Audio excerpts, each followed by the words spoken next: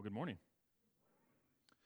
Good to see all of you this morning. I'm glad you're here. The Lord is glad you're here. If you want to grab your Bible, turn to the book of Ephesians, chapter 2.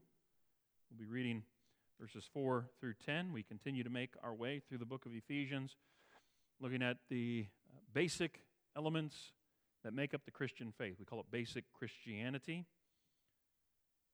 Ephesians chapter 2. Let's pick up the reading in verse 4. Hear now the word of the true and living God. But God, being rich in mercy, because of the great love with which He loved us, even when we were dead in our trespasses, made us alive together with Christ. By grace you've been saved, and raised us up with Him, and seated us with Him in the heavenly places in Christ Jesus, so that in the coming ages He might show the immeasurable riches of His grace in kindness toward us in Christ Jesus. For by grace you've been saved through faith, and this is not your own doing, it is the gift of God, not a result of work, so that no one may boast. For we are His workmanship, created in Christ Jesus for good works, which God prepared beforehand, that we should walk in them. Let us pray. Living God, we pray that you bring your word to life within our hearts and our minds this morning, that having seen the good and glorious things contained within it, we would seek to live for you in all that we do. We pray this through Christ our Lord. Amen. Verses 1 through 10 of Ephesians chapter 2, such a rich text, and we began to unpack it last week. Verses 1 through 3, we saw the reality of our past condition. Paul walks us through, I called it the carnival of filth, the carnival of disgust of our former lives in which we once lived. He includes himself in that. Because the reality is, we are all sinners that are in need of salvation from God. No one is above reproach. And so, having laid out our past condition, and it was bleak, it is just a dark, dark place our past was. Verse 4 began, but God. And now we see the revelation of God's grace. And also not just His grace, but we also talked about His mercy, His love, His kindness, that He has a goodwill, a good intention for us, for His people, and that He lavishes that upon us. I did just want to reemphasize here that this is the work of God. Salvation is of the Lord. Salvation is God's work. And this is emphasized in the fact that verse 5, we were dead in our trespasses. We were dead. All we contribute to this situation is death and sin and trespasses and all that. When we were dead in our trespasses, God made us alive together in Christ. Made us alive with Christ. Made us alive with is all one word in the original. Seems like Paul coined this term and the other terms that follow after this in order to emphasize the union that we have with Christ, but also to stress the work of God in this. God is the one who made us alive. You don't make yourself alive. You don't cause spiritual resurrection upon yourself. You are like Lazarus in the tomb, and Christ, He utters forth the command, Lazarus, come forth, and so also He does with each one of us. Nick, come forth. Paula, come forth. Buddy, come forth. And He speaks His word, and through His word brings new life. Lazarus raised from the dead by the command of Christ. Each one of us raised from the dead by the command of Christ. And we have this new spiritual life. This is the doctrine of, big Bible word, regeneration. God brings new spiritual life to a dead sinner. In the words of Ezekiel, the prophet, chapter 36, he takes out the heart of stone and gives us a heart of flesh. And again, it's God who does the heart operation. We needed that heart operation, otherwise we remain dead in our trespasses and sins. So that's the first action here of God, is He brings new spiritual life, and He does it again because of His grace, mercy, love, and kindness toward us. But it doesn't stop there. Verse 6, He raised us up with Him, that is, with Christ. It's very interesting. This is resurrection language as well. But one commentator put it this way, this is not just new life, but this is a new disposition. Now, since we've been raised up with Christ, now we have a new outlook on life. Now we begin to see things in a different way. Now we have a completely different world view, if you will. We have been raised up with him, and now we don't look at things the same way. That carnival of disgust, that carnival of filth that we once lived in, and we loved it, we look at that and we're like, oh man, what was I thinking? And that's right, we were out of our mind because of sin. No longer. We don't look at those things anymore. Now the Spirit is at work within us, producing new desires and new affections. He's at work producing His fruit within us, the Spirit is. And that would be things like love, joy, peace, patience, kindness, goodness, faithfulness, gentleness, self-control, as Paul enumerates those in Galatians chapter 5, 22, 23, right around there. And so that's the raised us up with Him. This is the living out the new life. And Paul is going to be very specific about the good works that God has prepared in advance for us to walk in when we get to verse 10 of this chapter. So, made us alive together with, raised us up with Christ, and then seated us with Him. It's very interesting what happened to Christ back in 1 and verse 20, where He is seated at the right hand of God in the heavenly places. We also have been seated with Christ in the heavenly places. So what happened to Christ happens to us also. We are joined to Him so that where He is, we're with Him. And this points to, again, our the spiritual reality of our new life. The heavenly places, that's a spiritual realm. And what a good thought it is to think, we're in this world, and yet we are surrounded by a very real spiritual realm around us. And there are very powerful opponents, these rulers, authorities, principalities, and all this that we talked about when we looked at the end of chapter 1. And those spiritual bad guys are out to get us.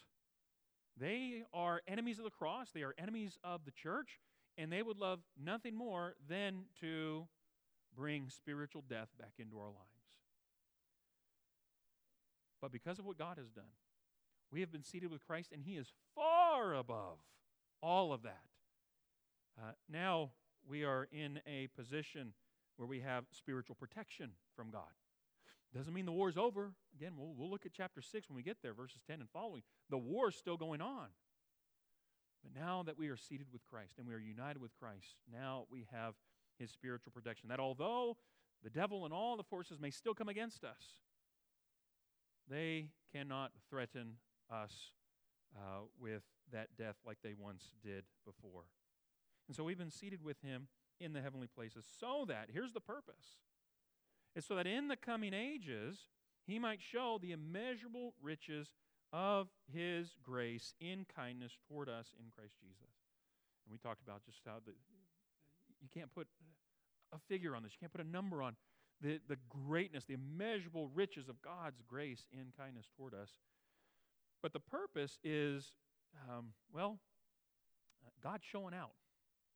And He's showing off just how gracious He is. You see, I know when we look at the work of salvation that God does in Christ, we marvel and we wonder about, why me? And why not others? And the wonder of grace ought to be that God is gracious to anybody. Where we started, verses 1 through 3, we're with the rest, right? That Paul even uses that. Like the rest of mankind, we were children of wrath. That God would be gracious to anybody. That ought to just blow our minds. And we ought to marvel and wonder at that. And yet it is God showing. He wanted to demonstrate, put on display the immeasurable riches of His grace and kindness in the coming ages. Something along those lines, right? In the coming ages. And it could be talking about church history. I mean, all throughout the ages of church history, we see God has had His people. And so He's put it on display, His grace in saving people all throughout church history, even us today. We currently are a trophy of God's grace, if you will. But also, in the coming ages could point to the future in heaven after the resurrection. That in that coming age, God's still going to be putting on display the marvels and the wonders of His grace. And it's no wonder that the picture of heaven is one where people are worshiping God as Creator and as Redeemer, and that we will join with that heavenly chorus. We won't get bored, by the way. I know people think about, get this idea of heaven in their mind about sitting on a cloud playing a harp.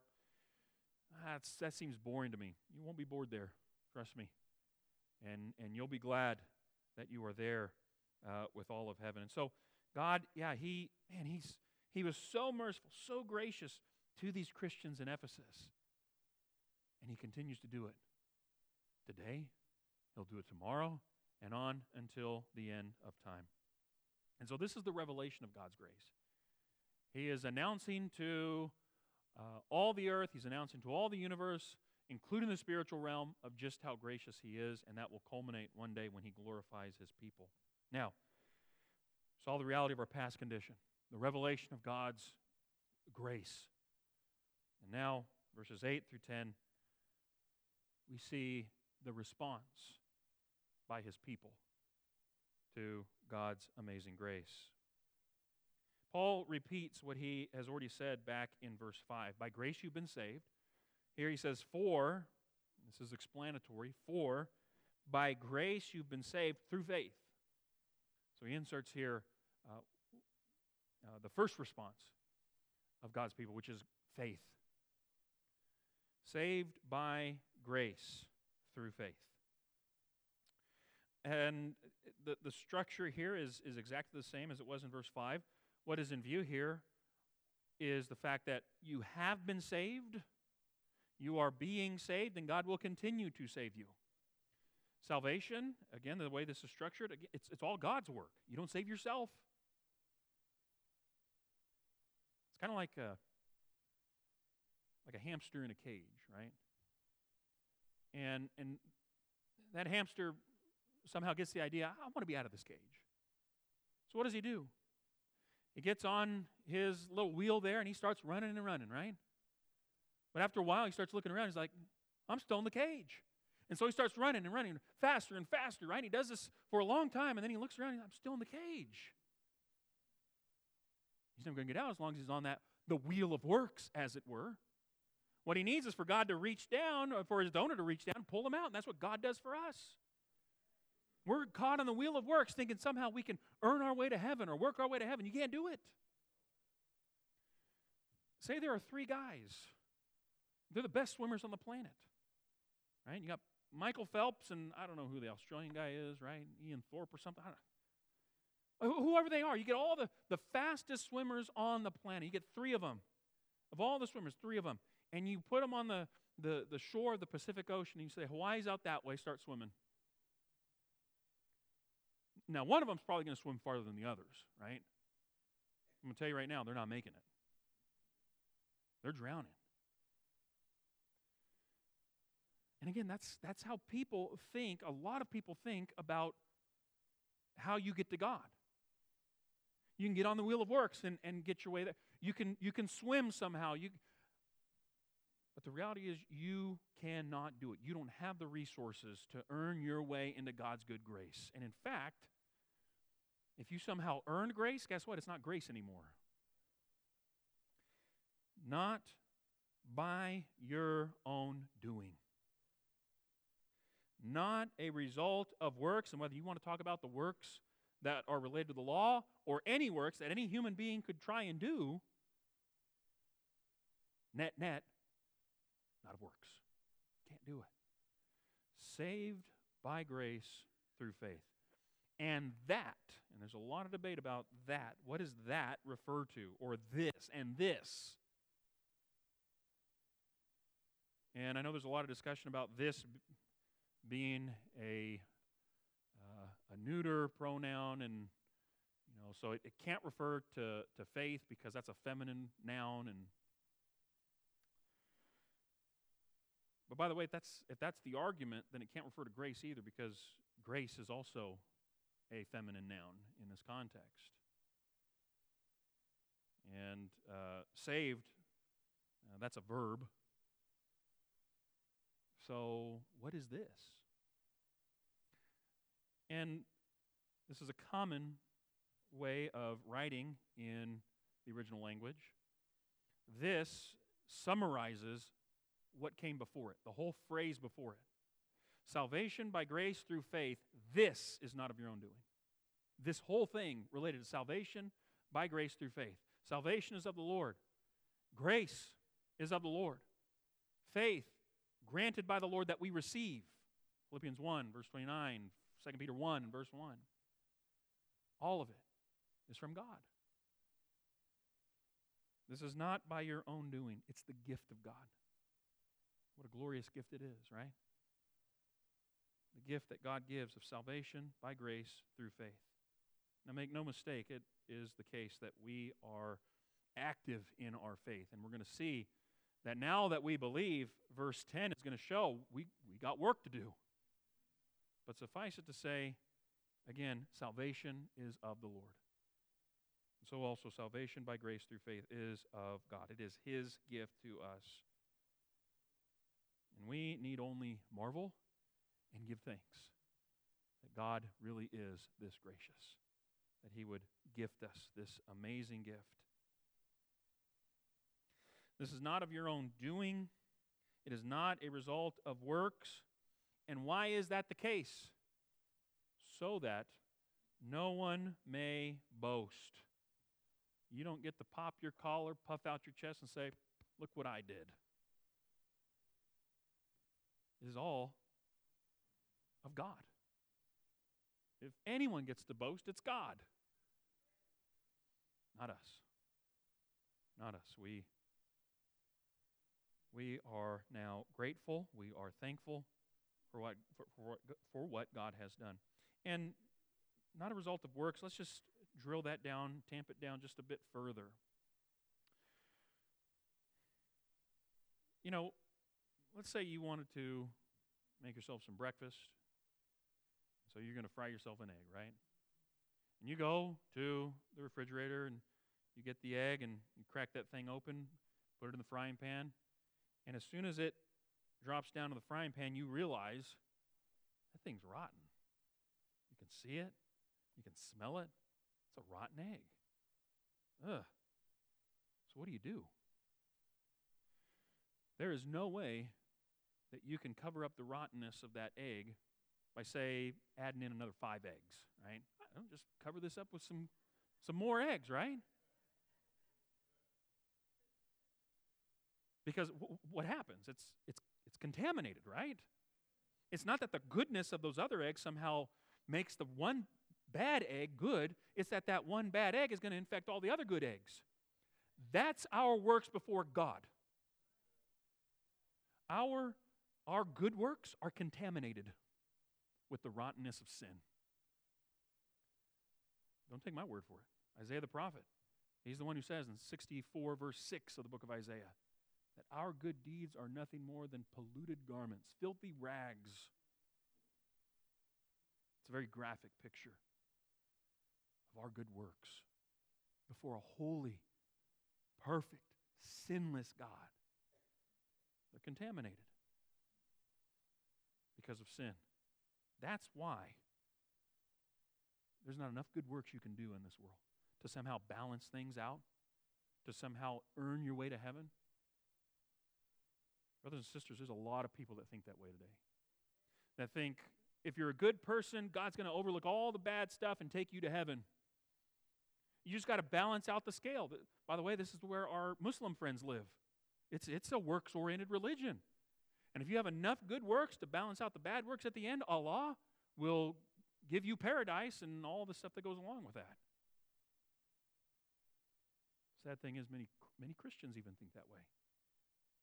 I would dare say even some within our own fellowship, brothers and sisters. God forbid that we ever think that we can somehow do enough good and God's going to overlook all the bad. Now, we're going to see here, and it's not now all the income free, do whatever you want. There's still good works that we do, but we do not do them in order to somehow merit or earn our salvation. We don't engage in good works to be saved. We're saved in order to engage in good works. We have been saved by God to serve Him through the good works that we do and that He's prepared beforehand for us to walk in. No, this heresy of good works somehow earn our way to heaven simply will not do. Salvation by grace through faith is not of works. The other side of this coin is I'm basically a good person. And because I'm basically a good person, again, God's going to somehow overlook all my bad stuff, or He somehow owes me heaven because I'm basically a good person. Hear the words of Christ, please. That no one is good but God. No one is. Jesus says this, Mark chapter 10, verse 18. No one is good except God alone. Paul, picking up on the word of his master, quoting from Scripture, no one does good, no, not one. So according to God's word, no one is basically a good person, and no one is able to do enough good works to somehow merit salvation. We're polluted garments. We're sinners. By nature, children of wrath. That must be your starting point. Because that's Paul's starting point back in verses 1 through 3. That's where we started. And now we see just how good the good news is. The good news of God's grace. That God really is that gracious. That He would save me by grace through faith.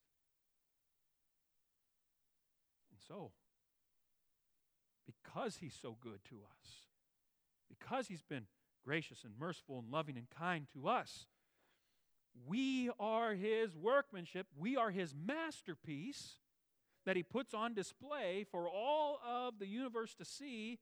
We are those trophies of grace. We are His workmanship created in Christ Jesus. Notice this.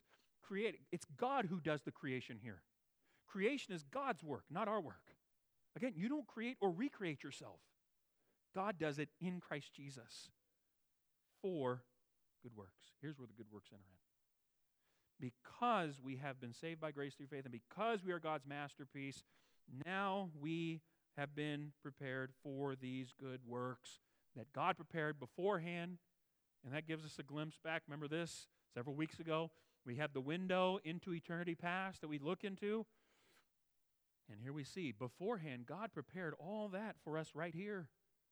Where we live and move and have our being, He prepared our good works that we should walk in them. Before the foundation of the world, it was determined that all of us, saved by grace through faith, would perform these good works for God. Good not because, again, of anything inherent in us, but good because of Christ. That's the filter. That's the lens through which God sees us. He sees us through Christ, and He sees all of the righteousness that Christ accomplished in His perfect sinless life. And since we are clothed in Christ and we have put Christ on, when we see those good works, even though they're done by us creatures of the flesh, who still battle against the world of flesh and the devil, and we still come up short, when we engage in those good works, God sees Christ, not us. This is the Christian walk. Paul's going to circle back to this walk when we get to chapter 4. A worthy walk he'll talk about. And again, he's going to get very specific in the latter half of this book. Chapters 4, 5, and 6 are intensely practical. And we're going to see that based upon the foundation of all these basics that we've been laying down in these first 2 chapters, here's the foundation, and now we start building the normal Christian life. But it has to be firmly rooted on the right, firm foundation of what God has done in Christ and by His Spirit on our behalf. This walk, that we should walk in them, this shows us that this is not, saved by grace, and so all the income free, I get to do whatever I want. No, now that you're saved, you have this walk that's set before you, this path. You have the footprints of Jesus that we are exhorted to walk in that path. This shows us that while we have been set free by Christ, it is not free to do whatever you want. It's free to be all that God would have you to be based on the fact that you are His masterpiece. You are His workmanship in Christ Jesus. And so here are some voices from the past. He who is not holy in his life is not saved by the grace of Christ. Wow. If we are not living a life of good works, we have no reason to believe that we have been saved by grace. Boast not of Christ's work for you unless you can show the Spirit's work in you. We cannot claim to be saved while refusing to serve the God who saved us. We truly are God's masterpiece. Me? I know what I've done, what I did in the past. I know how I've broken the heart of God, like the rest of mankind. But God, in Christ, made us alive. And now, out of that new spiritual life, we have a new motivation for living, the grace of God. We have a new means for that life. It is through faith. We have new works that are set before us. No longer the polluted works, no matter how good they may have been, but now the good works that God has prepared beforehand in Christ Jesus. That, by the way, we engage in and that we pursue with all the strength that He provides. Hit chapter 3, he's going to talk about that strength in the inner being by the Spirit within us. All of it is of God. And so, let's praise Him in prayer.